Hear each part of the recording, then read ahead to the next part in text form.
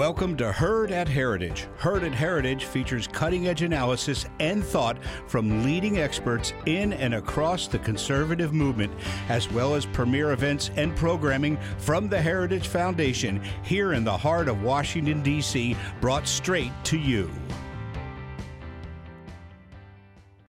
Thank you for listening to this Heritage Foundation event. Every day, the Heritage Foundation holds important events with respected and influential leaders and policy experts on today's most important issues. Our events are part of our mission to formulate and promote conservative public policies based on the principles of free enterprise, limited government, individual freedom, traditional American values, and strong national defense. We hope you enjoy the program. Good morning, everyone. I'm Patty Jane Geller, the Policy Analyst for Nuclear Deterrence and Missile Defense at the Heritage Foundation. Welcome to today's event, and thanks for joining us. We have a highly qualified panel ready for an informative discussion, but before we jump in, I'm just going to cover a quick couple of housekeeping items. So this virtual session is being recorded, and you'll be emailed a copy of the video within the next couple of days. You're all in listen-only mode, but will be able to submit written questions using the question feature on your GoToWebinar dashboard that you should see up on your screen. While you're finding the question feature on your dashboard, I'll also quickly bring your attention to the polls feature. To start off, I invite you to check out and select an answer to our poll question to get you to start thinking about the material we're going to cover today, and I'll report the results later in the webinar. So if you want to take a quick couple of seconds to answer the poll, that would be great. So today we're here to talk about challenges to the U.S. nuclear deterrent. The employment of nuclear weapons would be a moral catastrophe, and the United States has been committed to nuclear non-proliferation and eventual disarmament. But growing nuclear threats from increasingly hostile U.S. adversaries require the United States to maintain a modern, flexible, and resilient nuclear deterrent to safeguard the U.S. and its allies. However, failure to modernize the U.S. arsenal has led the nuclear enterprise to deteriorate, becoming so serious that a failure to deliver nuclear warhead and delivery systems on time could result in a critical gap in the U.S. deterrent. Today, we have three authors from the new book by the Center for Security Policy Press, Growing Challenges for America's Nuclear Deterrent, here to discuss what it takes to not only deter nuclear attack, but also to assure U.S. allies and partners achieve U.S. objectives if deterrence fails and hedge against future threats. So I'd like to invite our panelists to join us now on the screen. First, here with us today, we have Mr. Fred Fleitz, the President and CEO of the Center for Security Policy. Fred served in 2018 as a Deputy Assistant to President Trump and Chief of Staff to National Security Advisor John Bolton. He has 25 years of experience with the CIA, DIA, State Department, and the House Intel Committee. We're excited that he's here to join us today. Next, we have Dr. Matt Koenig. Dr. Koenig is the Deputy Director in the Scowcroft Center for Strategy and Security at the Atlantic Council. He's also a tenured Associate Professor of Government and Foreign Service at Georgetown University. Previously, he has held several positions in the U.S. government and is the author or editor of 7 books. And finally, we have Dr. Michaela Dodge. Michaela is a research scholar at the National Institute for Public Policy. Before that, she worked here at the Heritage Foundation from 2010 to 2019, focusing on nuclear deterrence and missile defense. She also served as Senator Jon Kyle's Senior Defense Policy Advisor in 2018. So with that, I'm going to quickly hand it over to Fred, who is going to introduce his center's new book. Thank you, Patty Jane. I want to first thank the Heritage Foundation, Heritage President Kay Coles James, Vice President James Carafano, and you, Patty Jane, for your incredible generosity in agreeing to host this important panel. I've had a chance to meet with Kay, and it's important to her that conservative organizations work together to promote our national security. And I've been privileged since I came to Washington in the 80s to work with the CIA to take advantage of the Heritage Foundation's vast resources to keep our nation safe. And it is quite an honor to be here today and to work with Heritage. We started our book off with a quote by General Paul Selva, Vice Chairman of the Joint Chiefs of Staff, in which he said, "Our nuclear deterrent is nearing a crossroads. To date, we have preserved this deterrent by extending the lifespan of legacy nuclear forces and infrastructure, in many cases for decades beyond what was originally intended. But these systems will not remain viable indefinitely. In fact, we're at the point where we must concurrently modernize the entire nuclear triad and the infrastructure that enables its effectiveness. Well, this is where the Trump administration is, and it reflects their 2018 nuclear posture review. The center was asked last year if we could put together a monograph of experts to talk about this and to support the administration's efforts to modernize and to replace our nuclear infrastructure. And we were able to round up some fabulous experts. In addition to Dr. Dodge and Dr. Kronig, we have Johns Hopkins with Los Alamos Nuclear Laboratory, one of the only remaining U.S. nuclear scientists who has witnessed a nuclear test, as well as Frank Gaffney, the founder of the Center for Security Policy and a former Reagan Defense Department official. They talk about why it is crucial to maintain the effectiveness of our nuclear arsenal that we have to consider resuming underground nuclear tests. Peter Hussey, a well-known defense analyst, gives a very good coverage of global nuclear programs from U.S. enemies. Ambassadors Robert Joseph and Eric Edelman, who are well known in the arms control community, worked for years within the U.S. government, talk about how arms control agreements that deal with nuclear weapons have to actually promote our national security and deterrence, and arms control cannot be an end in itself. Mark Schneider writes a fascinating article on why we need to develop low-yield nuclear weapons to keep up with Russia and probably China, North Korea, whatever it is Iran is planning with its nuclear arsenal. And finally, we have a chapter by Dr. Peter Pry, who is executive director of the Congressional Electromagnetic Task Force, who talks about the importance that we recognize that in all likelihood, the nuclear arsenals of American enemies are going to be used to make electromagnetic pulse weapons to destroy the U.S. electric system. I think this is a book that's going to significantly help Americans understand the status of our nuclear weapons and why they have to be upgraded. And I'm hoping it will help the Trump administration in its efforts to continue to upgrade and modernize and replace our nuclear infrastructure. If you want to purchase a copy of this book, it is available on Amazon.com, and I would welcome your feedback on it. So with that, I'm going to turn it over to my friend and colleague, Dr. Michaela Dodge.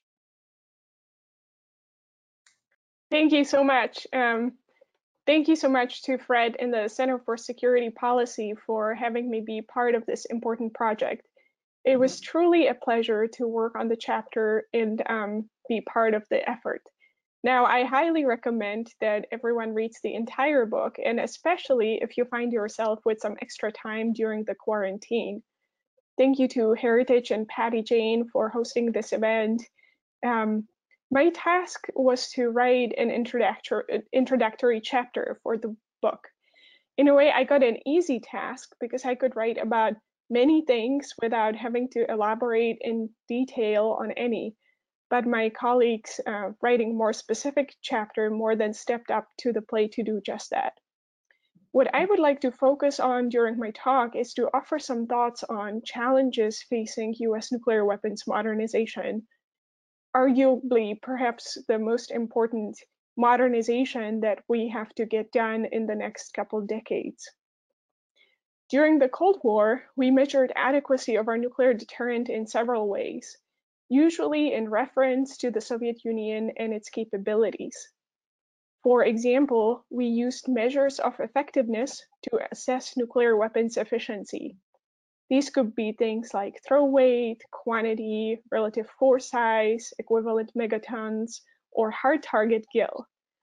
You can notice that these are heavily quantitative and quantifiable, and I suspect that the mechanistic nature is a derivative of the assured destruction doctrine, from which we still haven't quite broken away, and the legacy of the arms control process that rewarded countable measures of strategic balance or strategic stability with the Soviet Union. Today, we are planning on modernizing our nuclear forces. Our world is obviously different from that of the Cold War. We deal with multiple nuclear adversaries. We have to consider the importance of nuclear weapons production complex. not only due to overall lower numbers, but also because it's much less capable than it used to be during the Cold War. We ought to understand that our obsession with quantitative nuclear force metrics is insufficient at best and misleading at worst to devise future nuclear postures. Although we don't seem to quite harbor same concerns about quantities of tactical nuclear weapons in which we are vastly inferior to the Russian Federation. So let me briefly turn to three main challenges to future nuclear force planning. The first one is that our nuclear weapons arsenal is old. It is likely that the average age of the audience watching this event online is younger than the average age of US nuclear weapons. And by weapons, I mean both delivery systems and nuclear warheads. The last time I checked, the average age of US nuclear warheads was approaching 30 years old. Now, in reality, our warheads are older than that. We have not introduced a new weapon design in almost 30 years, but in its infinite wisdom, the National Nuclear Security Agency resets the age of nuclear warheads after conducting life extension programs on them. This in a way makes it look like our nuclear warheads are younger than they really are. Second, the fact that we're not in a Cold War requires us to think innovatively about what kinds of nuclear weapons we need to address these new security challenges. At the same time, we have impeded ourselves from doing so since the end of the Cold War. Prescriptions for a better and safer future have always called for US nuclear force reductions, including unilateral, under the assumption that others would follow. This line of argumentation continues to be popular, even as it is completely empirically discredited. Since the end of the Cold War, the US deactivated and dismantled more than 90% of its nuclear weapons arsenal, stopped producing new nuclear weapons, and let its nuclear infrastructure atrophy. What have our adversaries done?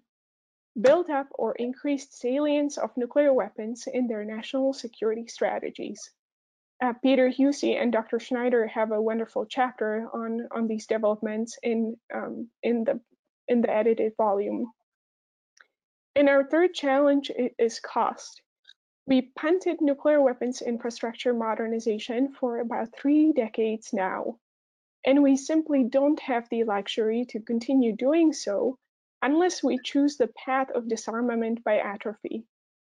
Such a path would leave us much less secure in a world that no longer plays exclusively by American rules. And such a world would be much worse than our current alternative. And with that, I am looking forward to the discussion.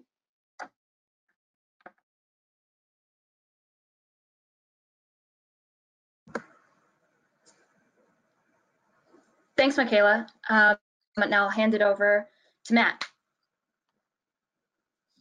Great. Thanks very much, Patty Jane. Thanks to Heritage for hosting this event. And I would also like to thank Fred Fleitz and the Center for Security Policy for organizing this important volume. I was asked to write a chapter on the myths of nuclear deterrence, because this is one of the challenges the United States faces when it comes to modernizing the nuclear arsenal. Is critics both in and outside of government will say, well, why does the United States need these nuclear capabilities? Does it really need such a large arsenal? Does it need all 3 legs of the triad? Can't we cut the arsenal? Can't we delay modernization and still achieve nuclear deterrence? And so I, in this chapter, address 6 myths, and I'll briefly state what those myths are in my presentation today, and then explain why I think that they're wrong. So the first myth that we often hear is that a small nuclear arsenal is more than enough for deterrence. The second myth is that the United States, or sometimes the United States and Russia, already have more than enough nuclear weapons to destroy the world many times over. So if that's true, why do we need more or newer weapons? The third myth is that the United States, by modernizing its nuclear arsenal, will undermine strategic stability with Russia and China. The fourth myth is that by modernizing its nuclear arsenal, the United States will get into an arms race with Russia and China. Fifth myth is that by modernizing its nuclear arsenal, the United States will spur nuclear proliferation. Other countries around the world will want to build nuclear weapons. And then final myth is that nuclear modernization is too expensive. So let me address each of those in turn. First, the idea that a small arsenal is more than enough for deterrence really depends on your theory of deterrence and your strategy for deterrence. And the model that most people have in mind is that, if the United States has 1 or 2 nuclear weapons, if Russia or China attack us, we can nuke Moscow or Beijing, cause a lot of destruction, and that should be more than enough to deter Russia and China. There are a number of problems with that, but one of the biggest problems is that the United States doesn't do so-called counter-value nuclear targeting. We don't plan to intentionally kill large numbers of people in a nuclear war. Rather, we do so-called counter-force targeting, planning to use our nuclear weapons against legitimate military targets, command and control, the nuclear weapons bases of an enemy, missile silos. And the United States does that for moral reasons, to comply with the law of armed conflict that requires distinguishing between enemy and combatant targets, but also for strategic reasons, to limit damage to the United States and its allies in the event of a nuclear war. And so if you're doing counter-force targeting, it requires a more robust force. Just having a small arsenal isn't sufficient. In addition, the United States doesn't just deter nuclear attacks on itself. It's unique in this way. The United States extends deterrence to the entire free world. Over 30 formal treaty allies in Europe and Asia depend on America's nuclear weapons for their security. And so extending deterrence to the entire free world requires a more robust force than just a force to deter attacks on the United States. And so I go into some more detail on this in the chapter about why the United States does need a force roughly the size it has today, if not a little bit larger, with a triad of delivery vehicles and 1,550 strategic weapons in addition to non-strategic weapons. Second myth is that the US has more than enough nuclear weapons to destroy the world many times over. This is something we often hear of critics of US nuclear strategy. I debated this point on MSNBC one time. But there have already been thousands of atmospheric nuclear tests that haven't resulted in destroying the world many times over. There was a recent study from Johns Hopkins Applied Physics Laboratory that calculated how many nuclear weapons it would take to kill 100% of the Russian population. And the number that they came up with was 140,000. So the United States currently has 1,550 strategic nuclear weapons. So according to this study, not even enough to kill everyone in Russia, to say nothing of destroying the entire world. So not to minimize the destructiveness of nuclear weapons, they are the most destructive nuclear weapon ever produced. Not saying the United States needs 140,000 weapons, but to say that we could destroy the world many times over with the current arsenal is simply not true. A third myth is that by having a robust force or modernizing its arsenal, the United States will undermine stability with Russia and China. And usually the argument people make here is that we'll create a use them or lose them dilemma for Russia or China, that they'll fear that their nuclear weapons could be destroyed in a first attack. And so rather than wait for their nuclear weapons to be destroyed, they'll launch a nuclear war first. So superficially, that argument makes sense. If you dig into it a little bit, it doesn't make sense. Why would Russia and China intentionally start a nuclear war with the United States that they would know is going to lead to their destruction because they're afraid of a nuclear war with the United States? So it's really presenting, and it's also presenting a false dilemma. The choice in the real world is never use your nuclear weapons or lose them in a nuclear first strike.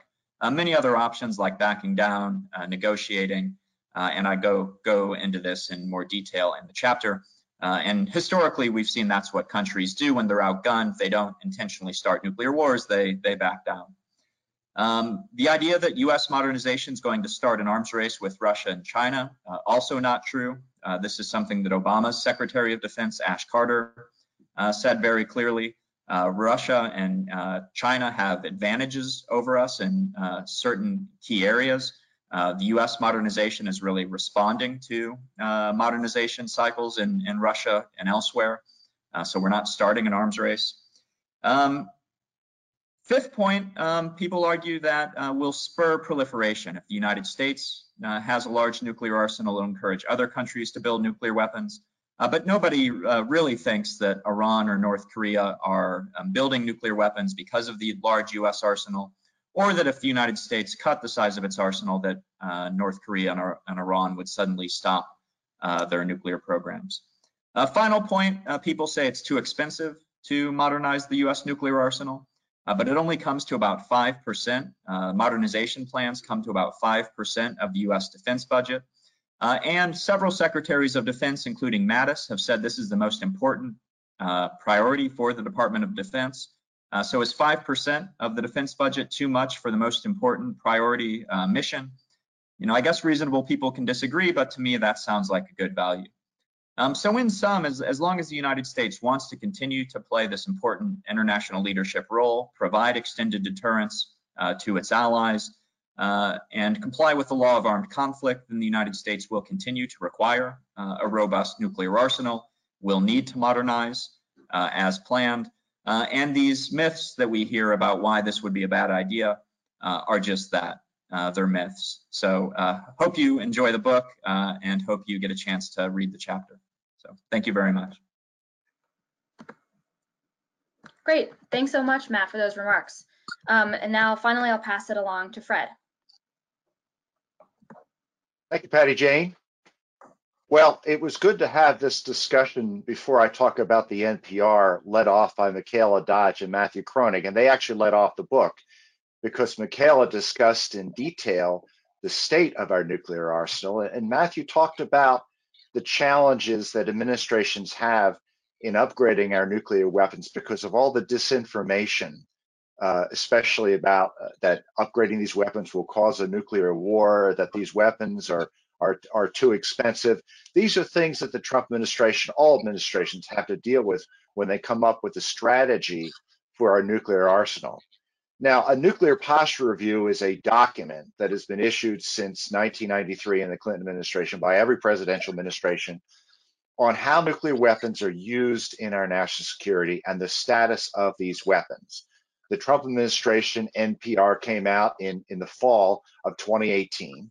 And at the beginning, they stressed that the administration does want nuclear disarmament. We're committed to that under the Nuclear Non-Proliferation Treaty, but the document makes it clear that that's not possible right now, that we have to adapt our nuclear arsenal to deal with a changing world, with new nuclear players, with new weapons, and with new nuclear doctrines. So this isn't simply the fact that we need to upgrade our weapons because they're deteriorating, as Michaela discussed, but the world is changing, and that's something that it was taken on very well by this document.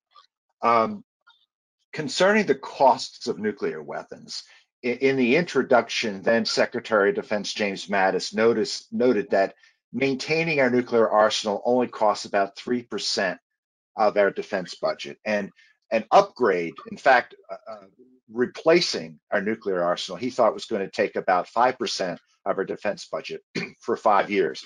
And he thought this was quite a bargain. It's a lot cheaper than nuclear war. And it is basically something to make sure we have a credible deterrent.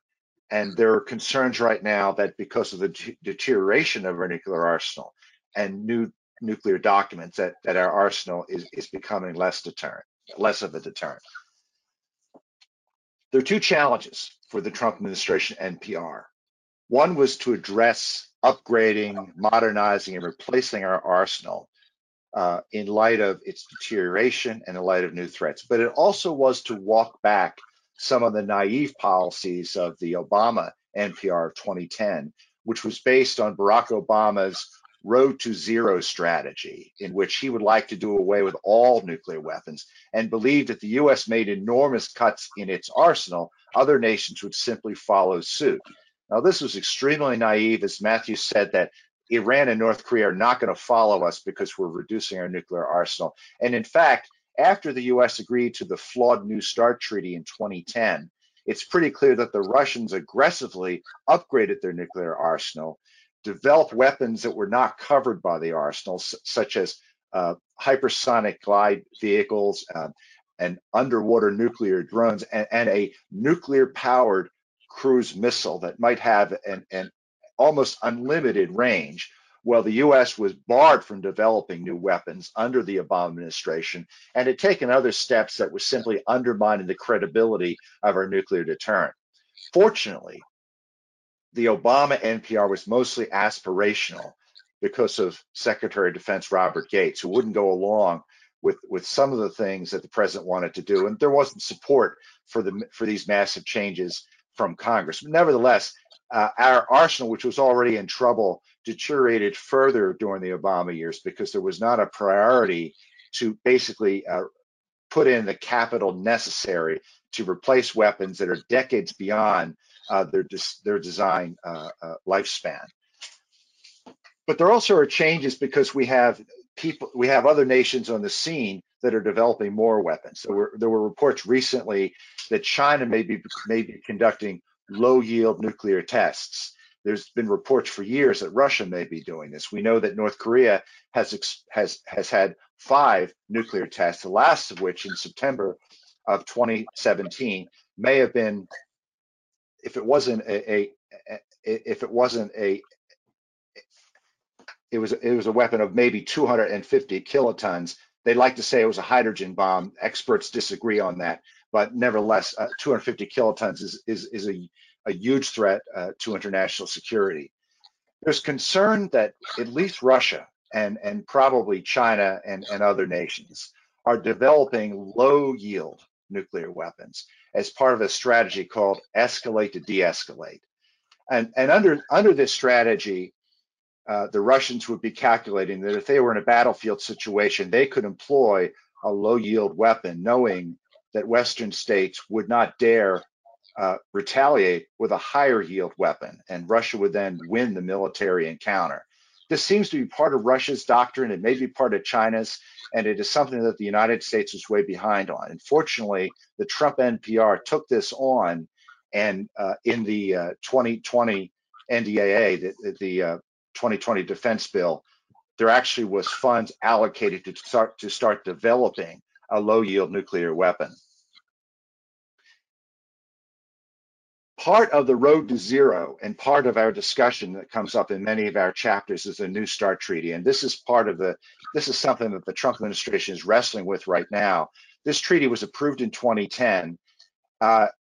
It has its flaws. Russia and the United States agreed to basic numbers in the treaty, although there's some disagreement over counting of warheads. But Russia was able to develop some exotic nuclear weapons that were not covered by the treaty, continued to spend heavily on upgrading its nuclear arsenal, and it excludes tactical nuclear weapons, where Russia has a 10-to-1 advantage.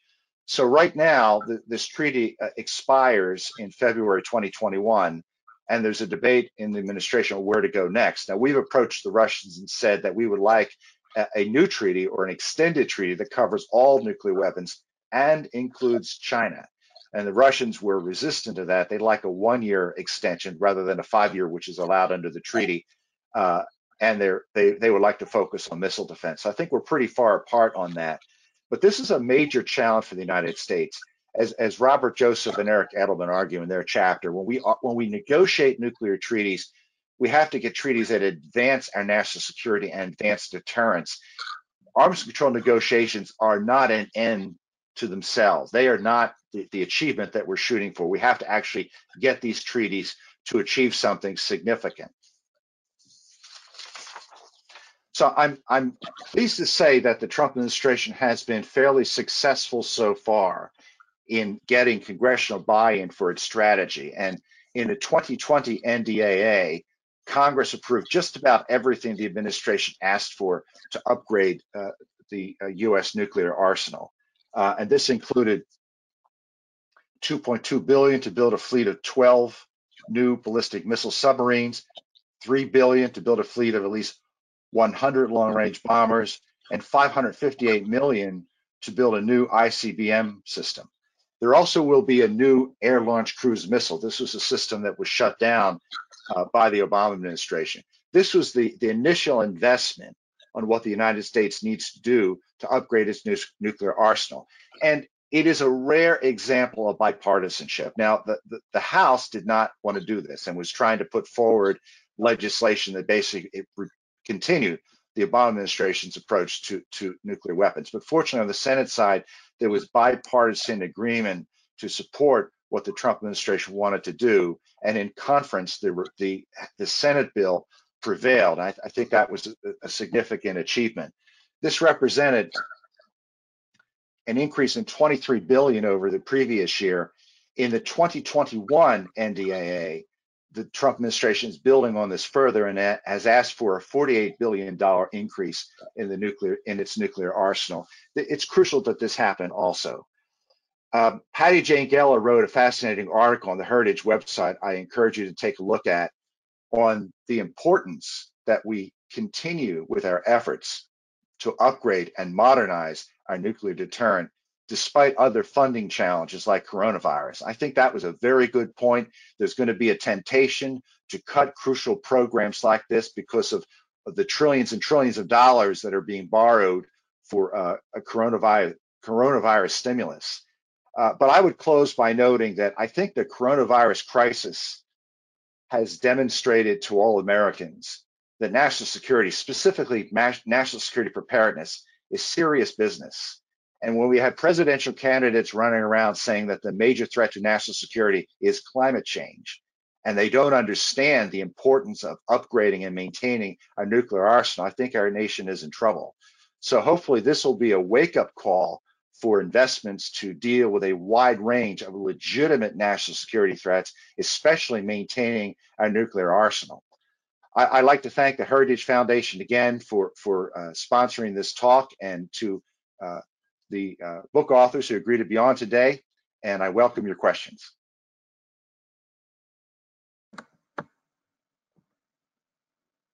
Great. Thanks so much, Fred. I thought that was a great summary of the many issues that Congress and the administration are going to have to face to get to modernizing our nuclear weapons arsenal. So before I jump into questions, I'm going to go back to the poll that we asked you all. What is the most important challenge facing our nuclear weapons modernization? Looks like we had 58% say that it's the age of the nuclear weapons enterprise, 39% say it's the myths about the dangers of nuclear deterrence, and 3% saying it's the lack of our nuclear weapons testing. I think is interesting. These are all certainly challenges that we have to face that I hope you're learning more about from our panelists' remarks.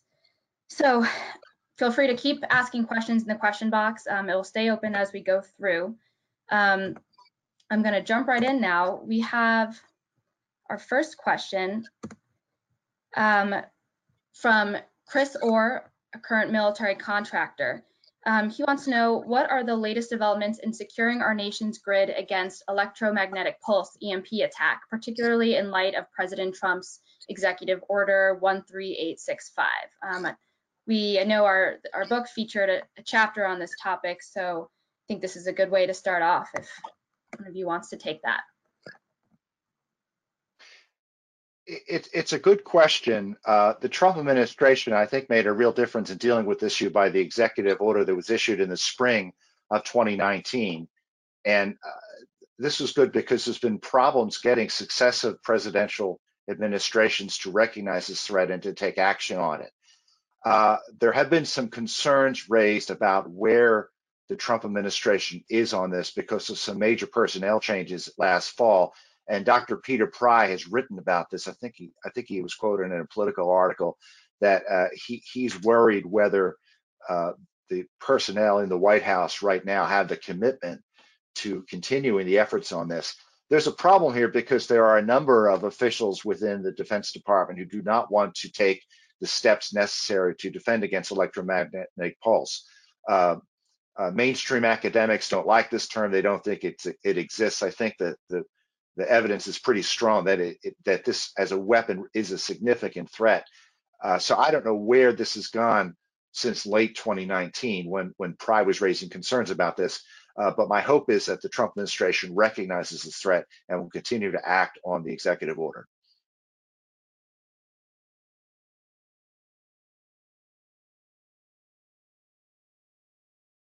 Great. So our next question we have from Greg Schultz.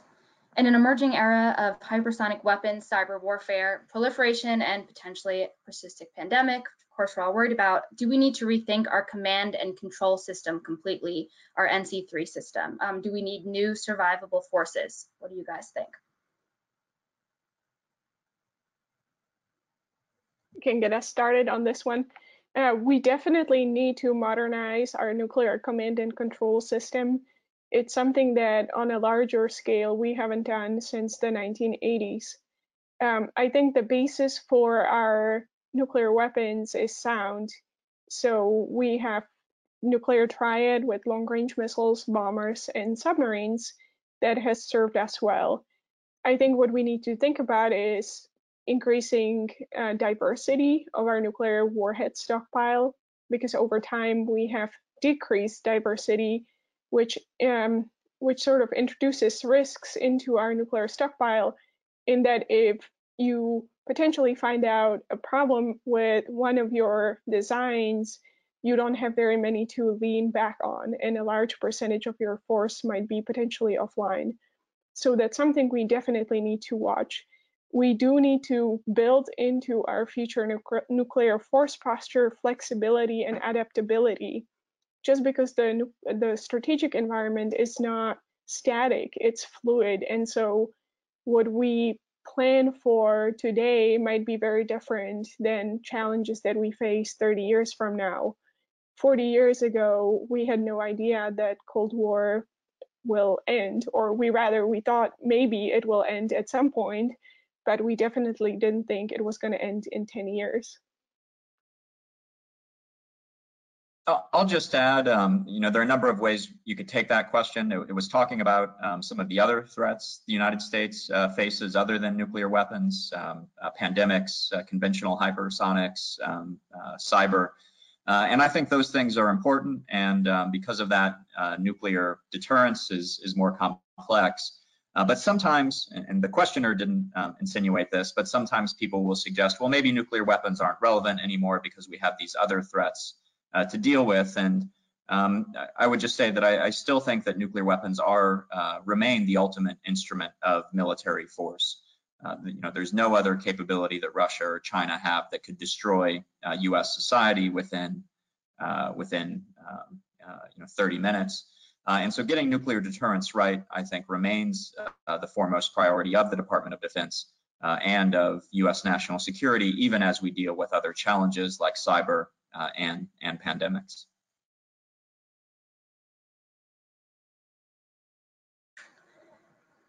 Great, let's see. So we have our next question from Joseph Murphy about the New START agreement, which, Fred, you discussed in your remarks, and Matt, you and Michaela both referred to the arms reductions that we've been pursuing with Russia and unilateral disarmament as an issue. So I'll ask about New START. What incentive can the Trump administration provide China to enter a trilateral treaty?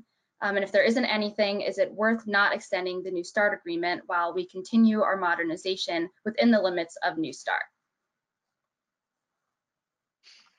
It's a real challenge because China has consistently refused to join treaties like this. It also refuses to join a global INF treaty. The United States withdrew from this under the Trump administration because of Russian cheating and because China was not a party to it. And 80% of their missiles would have been covered under the INF if there was a global INF treaty. I think that we have to adapt a new strategy in international arms control fora that China has to own up to its nuclear program and join international treaties to limit it. So far, China thinks that nuclear disarmament is just between the United States and Russia. It doesn't want to talk about its large arsenal. We don't know how many weapons it has. We know that they're being modernized.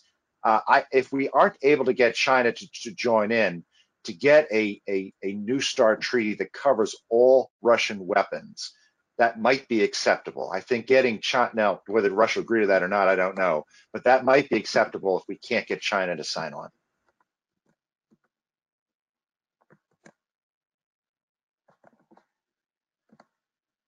I'm on the record of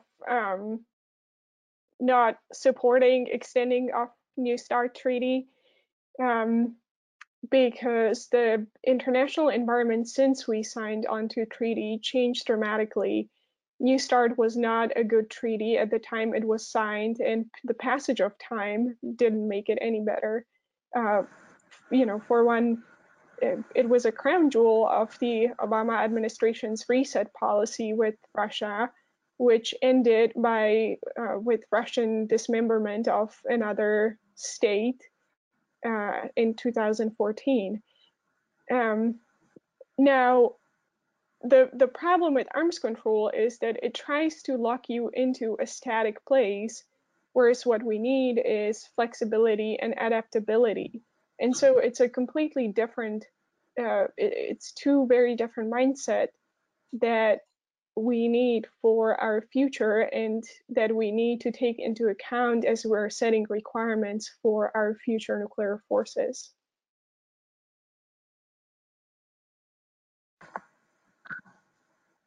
I'll maybe just add, I do think that this old model of arms control is quickly becoming outdated.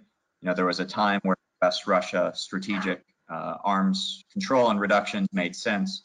But as the national security strategy and national defense strategy make clear, China is now the #1 threat to the United States.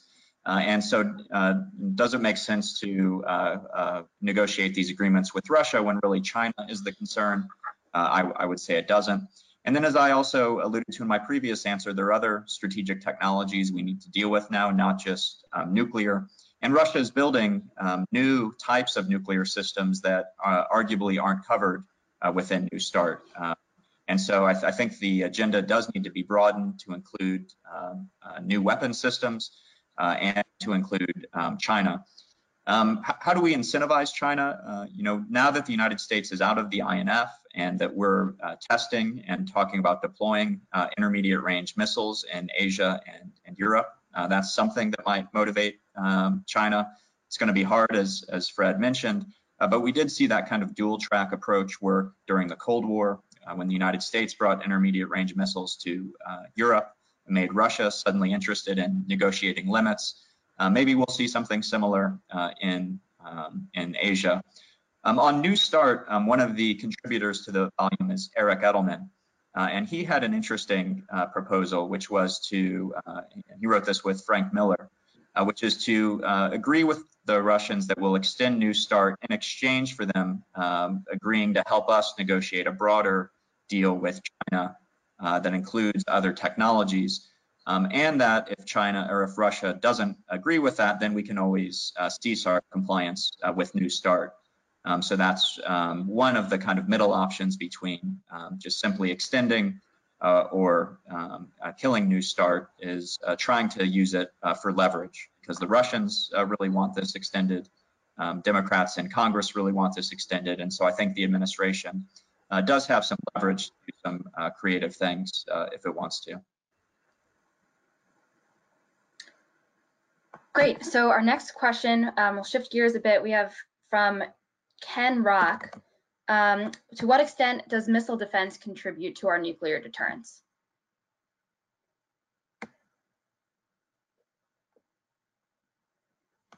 Great, I'll start on that one. I'll do it. Actually, missile defense, I think, is a very important effort supporting our nuclear deterrent, and especially our extended deterrent. We are now developing and deploying regional missile defense architectures, particularly in Europe, in South Korea, in Japan, to address different kinds and different classes of ballistic missile threats. We're using US homeland missile defense systems to sort of take cheap shots off the table for North Korea, for Iran, countries that have repeatedly stated they're interested in destroying the United States and attacking the United States homeland, and that continue to pour significant resources into their ballistic missile program and into their nuclear weapons programs. And so it absolutely does contribute to our deterrence efforts, both regionally and both from the perspective of US homeland defense. Now, if there is one criticism that I do have of US missile defense efforts, it is that we decided that we would not be vulnerable to North Korea's or Iran's long-range ballistic missiles, but we are quite hesitant to extend the same logic to China and Russia, which just, it's not a logically consistent positions. And I think we owe better than that to the American people who by and large think that they are already defended from these types of threats. The current U.S. missile defense system is deployed to defend against rogue state nuclear missile attacks, not against Russia or China. Now, I agree that that may sound illogical, but Russia knows this and has still made missile defense a sticking point in any negotiations with the United States, even though this system obviously has nothing to do with Russia's huge arsenal. It's too small to stop Russia's arsenal, and is defending us against rogue states that don't threaten Russia. And I think this is going to continue. It's a consistent position of the Russians, and it's something we're going to have to deal with as we continue to move forward with negotiating New START, assuming that we do that. Just two lines. Often critics of U.S. missile defense policy say this is a big waste of money. Missile defense technology doesn't work. If you look at the test record over the past several years and the battlefield effectiveness of some of the theater systems, you can see that that's no longer true, that the effectiveness of these systems is greatly increasing. Not perfect, but if you can reduce the chances of a strategic attack reaching the United States or its allies by a significant margin, that's important. And there are also new technologies that the United States is exploring that could further increase the effectiveness of US missile defense, including directed energy, a new space-based sensor layer. And so I think missile defense will continue to be an important and maybe an increasingly important part of US defense policy. I'm going to quickly follow up on that. Matt, in your chapter, you talked about the myth of arms races, and the United States is starting an arms race by modernizing its system or advancing its arsenal or developing missile defenses. Can you or any of you address the claim that US missile defense is what's driving Russia to develop its new exotic delivery systems? If you think that's true, if you think that it's a bad idea to pursue missile defense because it can cause an arms race, what do you think? Yeah, good question. And I have a recent report actually with the Atlantic Council on Russia's exotic systems and what are some of the motivations. We brought together a number of experts to discuss this, and people had differing opinions. One of the theories is that it is about beating US missile defense. Another theory is that this is about Russia just flexing its muscles on the international stage. It wants to be seen as a great power. It doesn't have much to offer other than nuclear weapons. It can't really compete in new technologies like artificial intelligence and other things. So taking some of these ideas that the United States developed in the 1960s, like a nuclear-powered nuclear cruise missile, things that we discarded because we thought they were impractical, picking up these decades-old ideas and putting them into practice could be one way for Putin to say we're still a major power, we're doing things not even the United States is doing. So a lot of it might be posturing for international and domestic audiences. But on the idea of the arms race, Russia and China have been doing a lot of this without any prodding from the United States. As Fred pointed out, in the Obama administration, the United States was reducing reliance on these strategic weapon systems, and we saw China, Russia, and others go in the other direction. When it comes to this arms race issue, China, North Korea have essentially opted out of trying to compete with the United States at the highest strategic levels. It's really only Russia that you can say maybe there are some arms race dynamics. But if you read the New York Times, anytime the United States announces some new defense system, it's going to lead to an arms race. It's kind of the lazy trope of people who I think don't follow these issues very closely. If you look at the reality, it's much more complicated, and if anything, it's often the United States responding to some of these new things that Russia's doing, not causing an arms race. I will just add too that after the US withdrew from the ABM treaty, the United States and Russia went on to sign Moscow Treaty, which capped US and Russian strategic weapons at the lowest range ever. President Putin, Russian President Putin, he also repeatedly stated that US missile defense will have no impact on Russian strategic systems. And so you cannot have it both ways. You cannot have it that US missile defense is driver of everything and anything under the sun, at the same time having a leader of other country, other peer competitor or other major competitor saying that US missile defenses don't matter.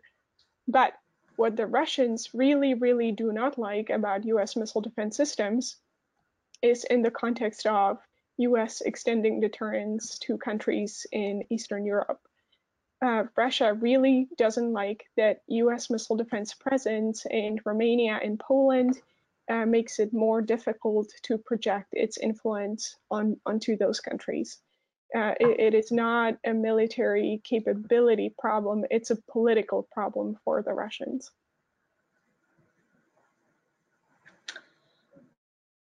Great. So our next question is from John Harvey. Thanks for joining us this morning. What, in your view, are prospects for continuing bipartisan consensus on nuclear modernization? And what do you think a call to return to nuclear explosive testing would have on that fragile consensus? That's a very good question. But I want to start with something on that. The low yield weapons, the fact that this got through the Senate was quite a surprise, and it was a welcome surprise.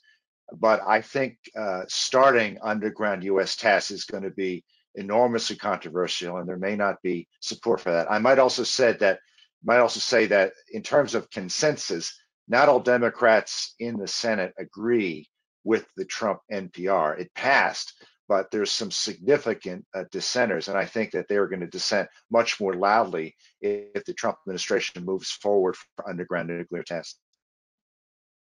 All right, I'll piggyback and maybe disagree slightly. I think it depends on why are we returning, or why would we be returning to nuclear weapons testing? Is it because we discovered a significant problem in one of our nuclear warheads and we have no other way to find out what is happening but to use some kind of very low yield experiments in laboratory conditions, perhaps not releasing as much energy as if you drop a pencil on the floor? And it was you, Dr. Harvey, who said that the Obama administration's position was not to completely preclude nuclear weapons testing should we need it. It's just that the preferences would be given to other approaches to nuclear warhead maintenance. And I think that's a consistent position that's carried over for administrations, since we had the CTBT debate. And so if we were to just restart nuclear weapons testing with no good reason, obviously that would just not be a good idea in terms of congressional consensus, in terms of US international leadership, whatever you want to call it. If there are serious, significant reasons for why we need to do that, then we absolutely should be doing it. Our security depends on nuclear warheads working as we think they would be. Maybe I'll just add, John, thank you for listening in, and thanks for your important contributions in this area. I would say I do think maintaining a bipartisan coalition is important in this area, because these modernization programs are going to play out over the course of decades. And so political power in Congress and in the administration is going to shift. And so you do need a bipartisan coalition to sustain modernization. Yeah, I think I agree with Michaela that it depends on the circumstances. You know, there were many people saying that this Trump administration call for low yield nuclear weapons for expanded missile defense was going to undermine this bipartisan coalition. And as Fred pointed out, we have instead seen support for the full modernization program so far in Congress. So I think with testing, it really depends. If there is good reason and you can make the case, then I think reasonable people on both sides can be persuaded.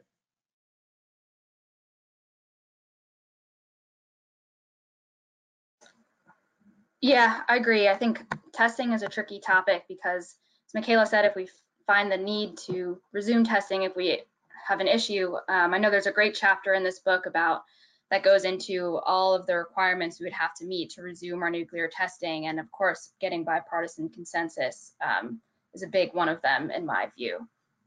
So thanks for asking that question. We have time for one, maybe two more. Next, I'm gonna take a question from Jacob Byorth. Sorry if I got that wrong.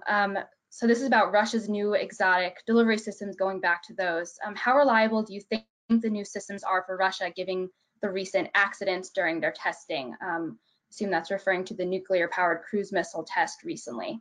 And again, I guess I'll just add, how worried should we be about these weapons? How will they affect our nuclear deterrence strategy? Well, I can go first, I guess, since I just did a report. First, you know, some people say, well, you know, these are just crazy ideas. This is Russian propaganda. This is never going to work. The tests are failing. I would say that these are real programs. Russia is spending money and bending metal. These aren't just you know, concepts or design studies or propaganda. These are real programs. Failed tests are, on one hand, they show failure. On the other hand, you learn from failed tests and you get better. So I think at some point, these will be real systems in the Russian arsenal.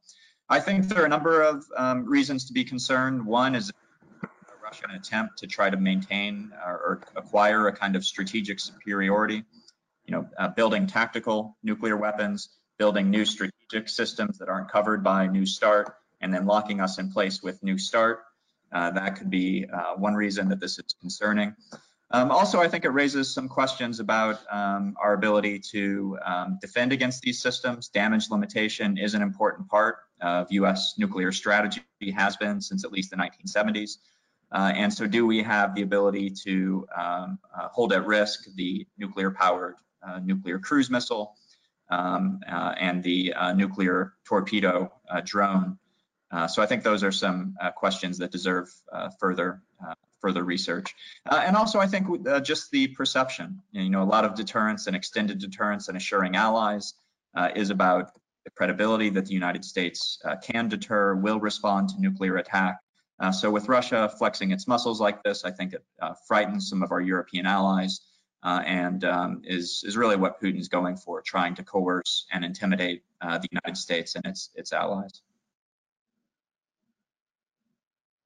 I agree with Matt. I will add that there might be potential silver lining in all of these sort of exotic Russian programs, which is it's sort of the legacy of the Soviet Union. During the Cold War, the Soviet Union was developing multitude of different systems, and it created inefficiencies in its defense complex because of inherent corruption in the system, and because they had to maintain 10 different ICBM maintenance lines and 10 different training pipes and all of that, further making the corruption problem and inefficiency problem worse. And so if there is potential silver lining in terms of Russia developing all of these different programs, it is that it perpetuates this problem and creates inefficiency and corruption opportunities in the system. The benefit of it is that they're not focusing all of the resources they could on their best systems that are already working, that then we'd have to worry about. And so, you know, this exotic systems, they're worrisome. We need to take them into account. But we also should sort of think competitively about whether they're really creating new problems for us and whether the costs that Russia is investing in them might be beneficial to us relative to Russia spending those resources in other ways, creating even more problems for us. I would add, it's not just these new novel weapons we have to worry about, it's the extensive expenditure that Russia has put into modernizing and maintaining its current arsenal, which the US hasn't been doing, and developing low yield weapons, which gives it options on the battlefield that we may not be able to respond to. And nuclear testing, something nobody really wants to think about, is to deal with the reality that we have weapons decades past their design lives. We don't know that they work. We've lost expertise in nuclear weapons. The experts are retiring and dying off. It's going to be a huge controversy if we do decide to resume nuclear testing. Please read John Hopkins' article in our book on why this is essential. We think other states are already secretly testing, the Chinese and the Russians. And for us to maintain the credibility and reliability of our nuclear deterrent, I think testing is essential. Great. So we are out of time now. Thanks to everyone who joined us on our webinar. Those were some great questions. It looks like we got to cover a whole array of topics today. And thanks to our three panelists, Fred, Matt, and Michaela. You guys are great. Definitely recommend you check out the book and read more about the details of what we talked about today. Fred, if you want to give us one more reminder of how we can get the book. We've had some questions about where to access it. Yeah, our book, Growing Challenges for America's Nuclear Deterrence, is available on Amazon.com. And you know, Heritage was going to host this in their auditorium today, and I was going to hand out copies, a limited number of copies. So you guys are so generous. I'm sorry I wasn't able to do this, but please check it out, and I welcome your feedback on it. All right, well, we'll leave it at that. Thanks, everyone. Thank you. Thank you.